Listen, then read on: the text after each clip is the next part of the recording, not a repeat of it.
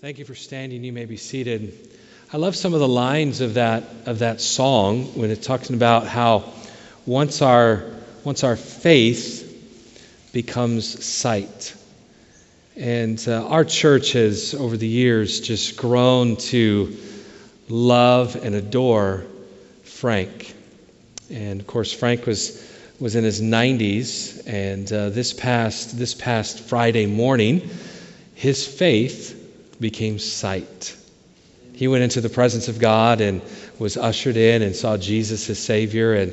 And so we've been praying for Diane and the family and ministering to them. And we are working with them. We'll keep you updated on when we can have a celebration service here. There's so much still to plan on their side with their family. But I rejoice in this. It's, yes, sorrowful, and we're walking with the family and ministering to them. I presented them with a beautiful bouquet of gorgeous flowers on behalf of the church, and they're so appreciative of that. And with Frank's latter years, in the middle of COVID, it was difficult.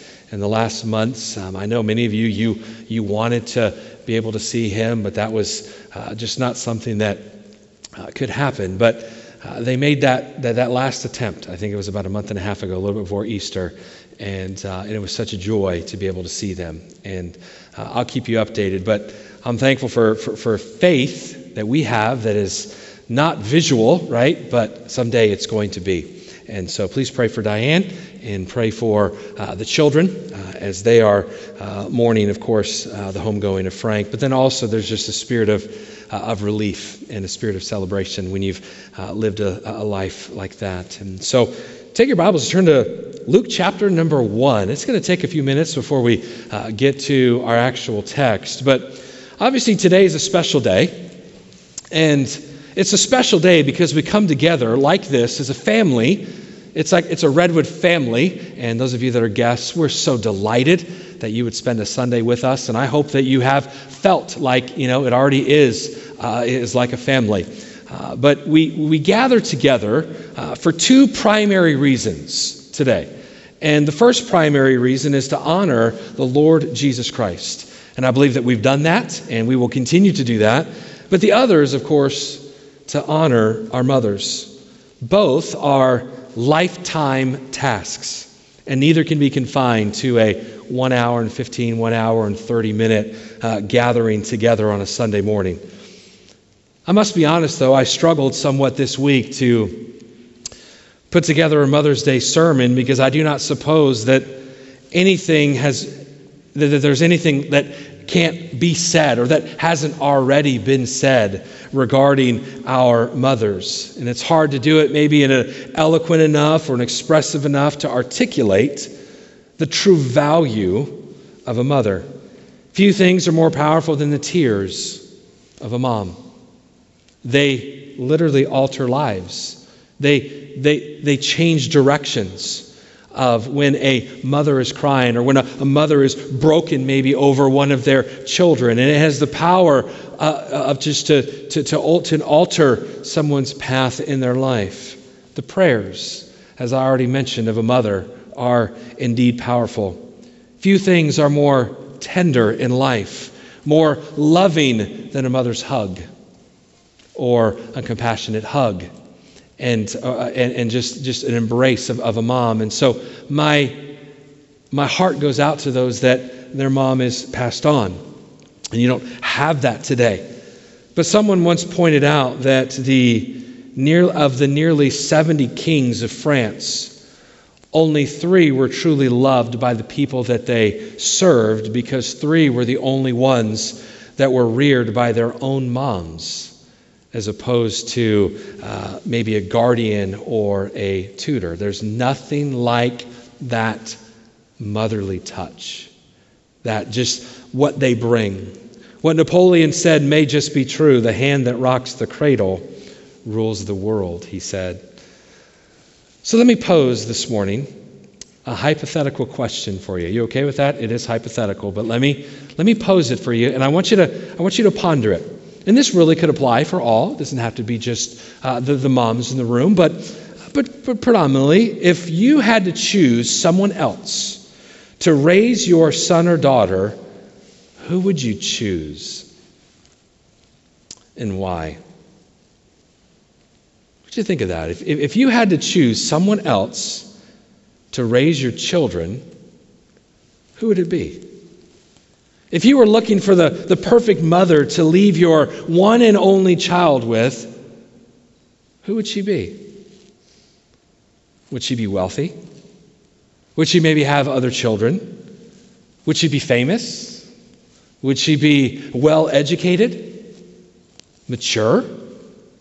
Maybe experienced? Like you're thinking, hey, this is your child, like someone that's experienced? What would she be like?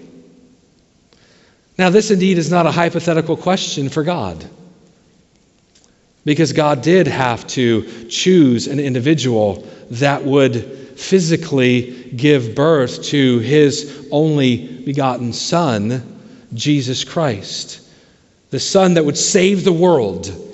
He had to choose a mother who was going to be, responsible for rearing God clothed in human flesh. As the mother of Jesus, Mary is probably the best known of any other woman in world history, and has had a place of honor since those days of the manger there in Bethlehem. She was literally hand-selected by the God of the universe to bring the Son of God, our Savior, into the world and to nurture and to care for him until the day of his death on the cross. Can I put it this way? She is the Michael Jordan of motherhood. Michael Jordan is considered kind of the GOAT. That's debatable. I'm a LeBron James fan here, so okay, y'all are mad. It's fine, okay? But just think about it. She's like the Michael Jordan of motherhood, by the standard by which parental excellence is measured. But before you are crushed by the weight of that standard, let's look a little bit closer into the life of Mary. She's esteemed heavily, absolutely, but let's look a little bit closer into her life. And my prayer is that you will actually find great encouragement this morning. What was her life like? What can we learn from her? How do you experience and reflect on what every godly mother has ever been since then? I think of, first of all, her surprise. Mary was living a simple, small town, secluded life when suddenly everything changed. Mary was shoved from the shadows into the spotlight when an angel appeared and said, look at verse number 30 of Luke 1. And the angel said unto her, fear not, Mary, for thou hast found favor with God. And behold, thou shalt conceive in thy womb, and bring forth a son, and shalt call his name Jesus. He shall be great, and shall be called the Son of the Highest. Mary at this time, I realize it's not Christmas, but let's just look at the story anyways. She must have been dumbfounded, because all her response could be like, hey, this is impossible. This cannot be possible. I'm still a virgin. Like that was just what, what she could muster up. Can you imagine her surprise? Can you imagine her shock? Keep in mind that Mary was probably about 15 years old when this happened. You think kids grow up fast now? Back in these days, by the time they were 17, 18, 19, they would normally have a couple little rugrats running around chasing their ankles. It's crazy. And so we think they grow up fast now. Wow, did they have to grow up then? She must have been terribly overwhelmed by all of this. Do you ever feel overwhelmed by what God has called you to? Whether we're male, female, father, mother, whatever the story, whatever walk we're at, I feel sometimes so overwhelmed by what God has called me to and what he wants me to do. But motherhood, wow, to shepherd that little child, and then it probably hits her. I'm not married. Had to have. It just, she's like, well, first of all, this can't be possible. There's no way. I'm still a virgin. And then all of a sudden, it's like, hey, I'm not married. How am I going to explain this? How am I going to explain this to my parents? How am I going to explain this to Joseph?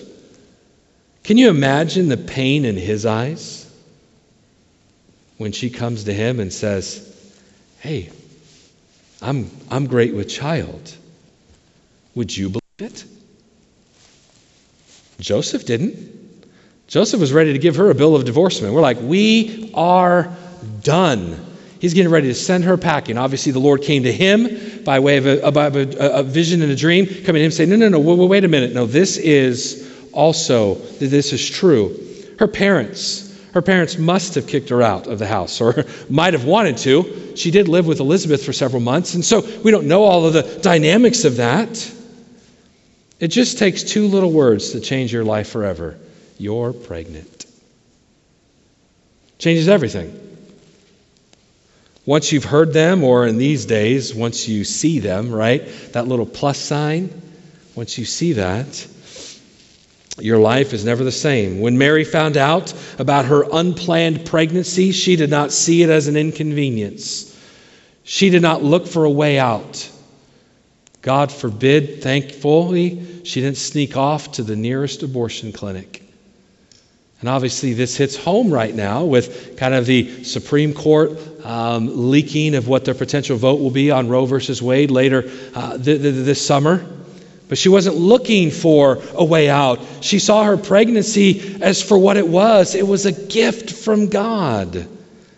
In fact, Mary actually wrote a song about the whole situation. Look at verse 46 of Luke 1. And Mary said, my soul doth magnify the Lord, and my spirit hath rejoiced in God my Savior, for he hath regarded the low estate of his handmaid. For behold, from henceforth all generations shall call me blessed. For he that is mighty hath done to me great things, and holy is his name. Do you see how, looking into the story of Mary, that it shouldn't put this undue weight upon your shoulder? Each of you are shepherding, or you have shepherded that child as a gift from the Lord. I love what James Keller once said. Every mother has the breathtaking privilege of sharing with God in the creation of new life. Let me read that again. Every mother has the breathtaking privilege of sharing with God in the creation of new life. And when God places a child or children in your arms, His will for you is to bring them up in a home where they will know God and to know His amazing love. And that's what our hearts are, right? That's what your hearts are. And so rather than this Michael Jordan, so to speak, of motherhood in Mary, don't let that bring some pressure. Well, I could never be Mary. Actually, she was just simply shocked. She was completely surprised in her life. But then also, I believe you'll connect with this next kind of look into the life of Mary. I want you to notice her service. What amazes me about Mary is the way that she accepted the angel's announcement. After he explained to her that nothing is impossible with God and that the Holy Spirit would come upon her, notice what Mary's response was in verse 38 of Luke 1.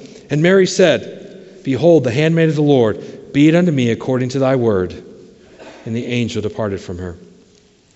Now, I'm sure Mary had no idea what her service to the Lord would entail. No parent really does, right? You can plan for it, you can read books, but you don't know necessarily what it will fully entail. But she certainly found out along the way. And what we cannot forget is that Mary not only gave birth to Jesus, but she mothered him from childhood all the way to adulthood. And she did everything as a devoted mother could do for her son, whom she knew was no ordinary boy, was no ordinary just human being. He was special. This came to her via the angel, and then the Holy Spirit of God came upon her. Now, I know what maybe you're thinking. Yeah, Jesus was perfect. Mary, she had it easy. She had a little boy that was always obedient. Always. Parents, can you imagine a always obedient child? Can I get an amen there? Just imagine it for me for a minute. Never having to tell your 2-year-old twice or your 16-year-old 20 times. I have a 16-year-old and I haven't had to tell her anything 20 times. Maybe 30, but no, just kidding. That's really what a mother wants on Mother's Day. Forget the flowers, forget the chocolate, forget the meal. Give me perfect children. And yes, that is indeed what Mary had in Jesus.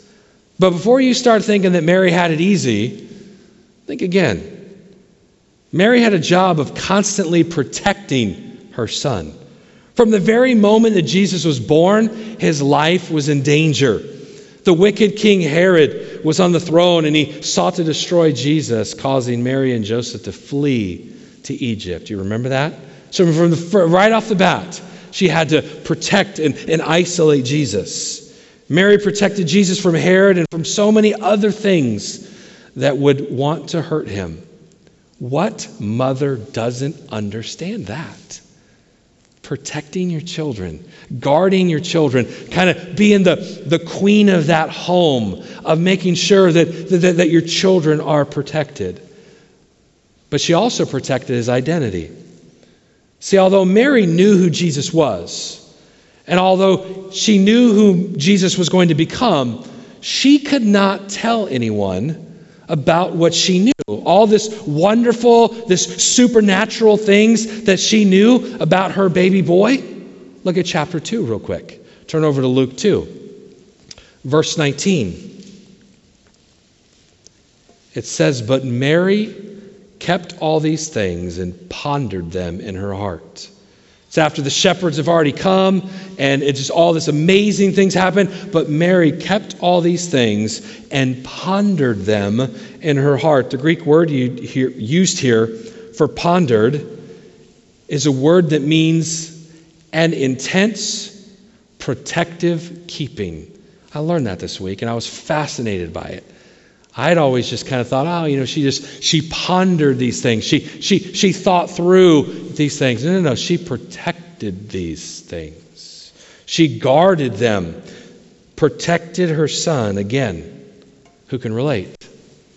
What mom in here can't relate with protecting their children, protecting their identity and guarding them and guiding them? And who would forget that little, again, humanly, let me put it this way, that little stunt that Jesus pulled at the temple? Remember that? Remember Jesus is 12, they come back, and it's the pilgrimage, the annual pilgrimage to Jerusalem. And 12-year-old Jesus, again, let's humanize this, decides that he's going to just stay a couple extra days. And, sure, he had good intentions. Absolutely. He was trying to be closer to his heavenly Father, but you know that little innocent Mary was terrified. She didn't understand all that. Any parent who's ever lost their boy or little girl in a department store can kind of understand how they would have been with him. Where'd you go? And if you've never seen The Chosen, let me give you another plug for that. Season 1, episode 5, it kind of has this interaction. It's awesome. And we can understand that. I can definitely understand this. A couple years ago, we were down in San Diego at having lunch with my parents at the Hotel Del Coronado down in San Diego. And we had just finished a beautiful lunch with them. And it was afterwards, they have like this gorgeous kind of old kind of lobby in the hotel. I know that they've renovated a lot of it, but they've kept a lot of the nostalgia to it. And we had lunch, and we were all kind of around the kind of the check-in area. It's this big lobby. And one of us, I think at lunch, had referenced, I wonder what a night at this hotel costs.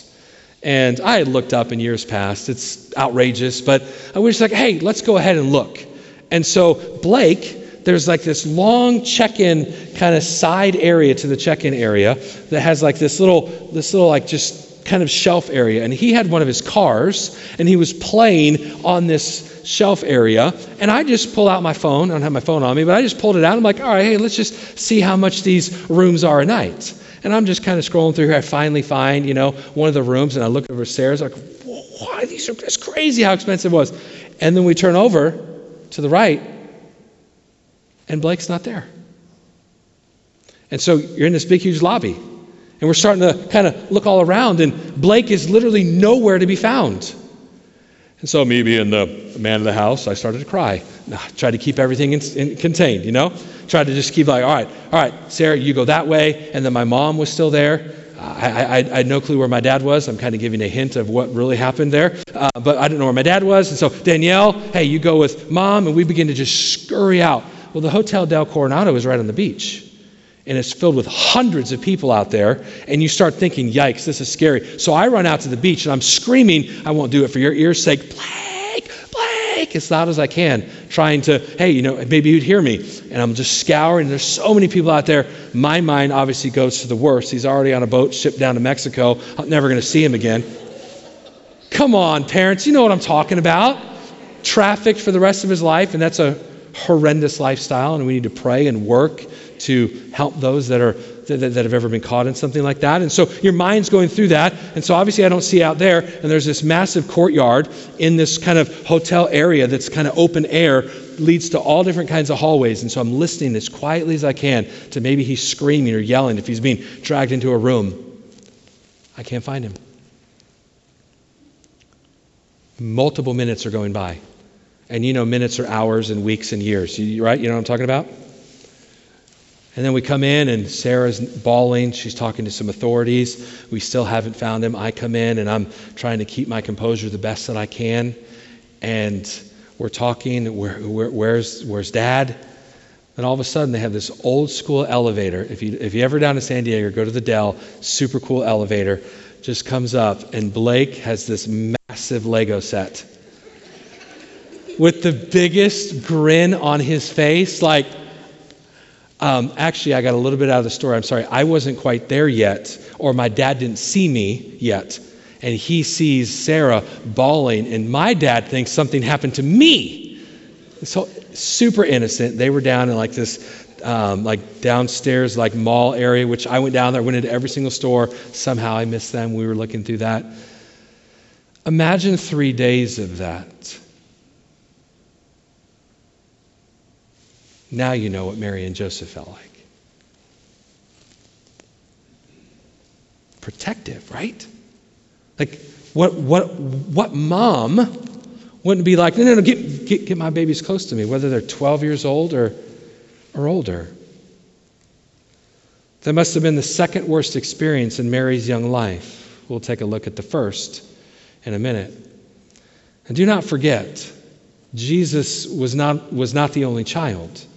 Mary did not remain a perpetual virgin, as some religious groups falsely teach. Jesus had several brothers and sisters. Mary had a household of rugrats and ankle biters.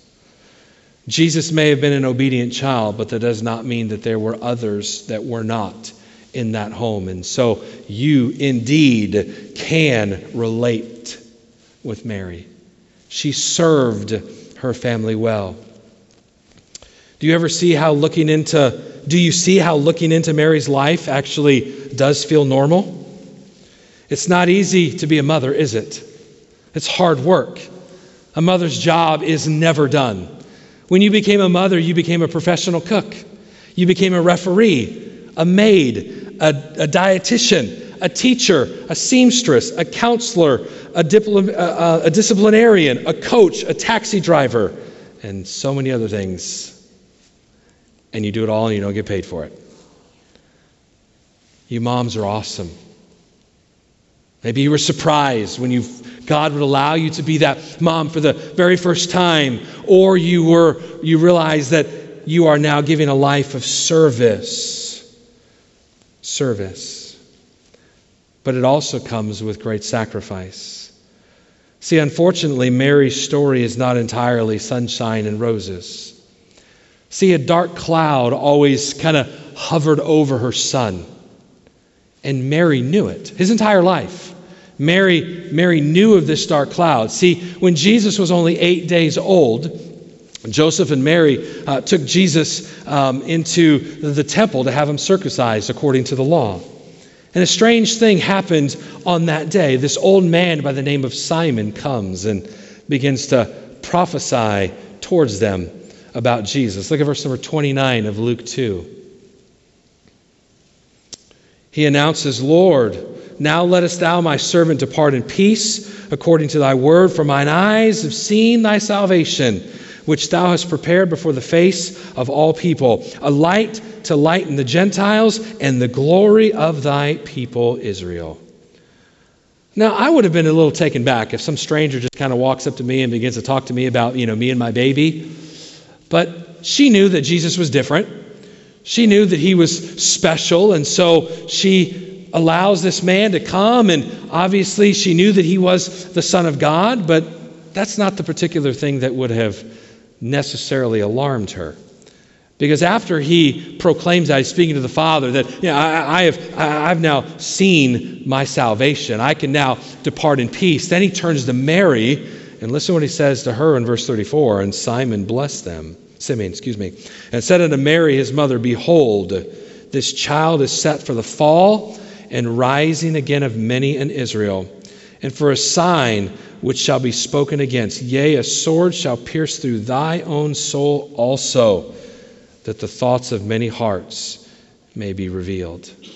A sword was going to pierce her very soul. That's a bit strange sounding, isn't it? I wonder how long she pondered that prophecy. I wonder how long she guarded that prophecy. I wonder how many times as she was thinking that her mind wandered to what exactly does that mean? Did this encounter flash through her thoughts as she stood at the foot of the cross? Mary always knew that her son was special, but did she know that he would die for the sins of the entire world? What mother doesn't immediately relate to Mary with this look into her life? There is not a mother here that does not ponder the well-being of their children or that would not be willing to sacrifice for them. The great song that we sometimes sing, often it's in a special, but Mark Lowry in his song, Mary, Did You Know? He verbalizes so well the potential questions that Mary would have had. It says, Mary, did you know that your baby boy would one day walk on water? Mary, did you know that your baby boy would save our sons and daughters? Did you know that your baby boy has come to make you new? This child that you delivered will soon deliver you. Mary, did you know that your baby boy would give sight to a blind man? Mary, did you know that your baby boy would calm the storm with his hands? Did you know that your baby boy has walked where angels trod? When you kiss your baby boy, you kissed the face of God. Have you ever considered the thought, and I want you to this morning right now, that Mary had to stand there and watch her son die because of your sin and mine? What a sword piercing through her very own soul. Sacrificing it all, her son dying for you and for me. Can you imagine how horrible that must have been? I do not think that there are words to describe what Mary felt that day as she watched the soldiers nail her son to the cross to save you and to save me. What a sacrifice. Aren't you glad that God loves you that much? That he would institute this plan? Take this the right way. Mary's human. Mary's absolutely needing every bit her son's rescue from her own sin. But aren't you glad that she allowed it? Not that she really could have stopped it. Jesus was focused on that cross. It was for your sin and mine. Of course, every parent who has ever had to lay their child in the arms of Jesus knows something of the heartache that Mary undoubtedly felt. And our thoughts, and hear what I'm about to say, some of you know exactly I'm talking to you, our deep prayers are with you. Because you know this. Moms, you hold a special place in our spiritual family. Without you, none of us would actually be here physically, but I say spiritual family, because without you, many of us most likely wouldn't be in this spiritual family. Because moms, you play a massive role. And so may God this morning look down upon you with favor the way he did Mary.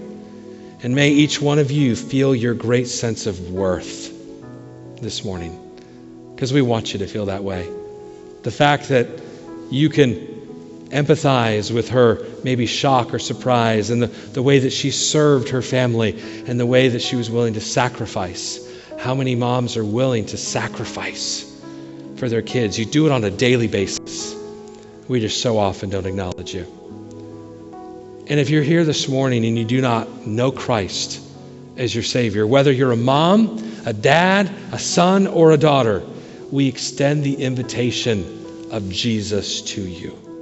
We extend what Christ did for you. He walked this earth 33 and a half years to voluntarily die on the cross. You say, he didn't voluntarily. Jesus said, they can't do this. I am laying my life down. Why? So I could take it up again 3 days later. And that's what we celebrate on Easter. And why did he do that? For your sin and my sin. So we invite you to Jesus today if you do not know him as your Savior. You call unto the Lord and you acknowledge that you are a sinner and that Christ came to die for that sin. And the Bible tells you that when you call upon the name of the Lord, thou shalt be saved. You can do that in your heart, literally right now. Trust him as your Savior. Christian, moms are a big deal. And nobody ought to champion them more than we do. Nobody. I love what Mike said at the beginning of our service. God makes much of women. So not only is it moms, it's just women in general. All you got to do is look to some of the key moments in Scripture, and often it's a woman there first, hearing the word first. God champions you, and we want to champion you also this morning. Every head bowed, every eye closed. God, I thank you, Lord, for, this just unique look into really a Christmas story. But I pray that the moms in this room and the many moms that will listen online, that, Lord, they're encouraged. That a look into the life of Mary isn't a weight. Isn't this just massive to-do list to be blessed like her? God, our hypothetical question of who would we allow to raise our children, most of us, if not all of us, probably wouldn't have picked Mary. Which makes motherhood that much special. That it's not something that we have to earn. That, God, it's a gift. May we celebrate that gift. And may we celebrate the women that are willing to serve and sacrifice, God, for our families. Lord, I pray that the moms in this church and the moms that will get a phone call or some form of communication today from their children, that they indeed would feel special. God, because we sure love them. Take a moment. Thank the Lord for your mom, and thank the Lord that Mary was willing to allow her son to be sacrificed for your sin.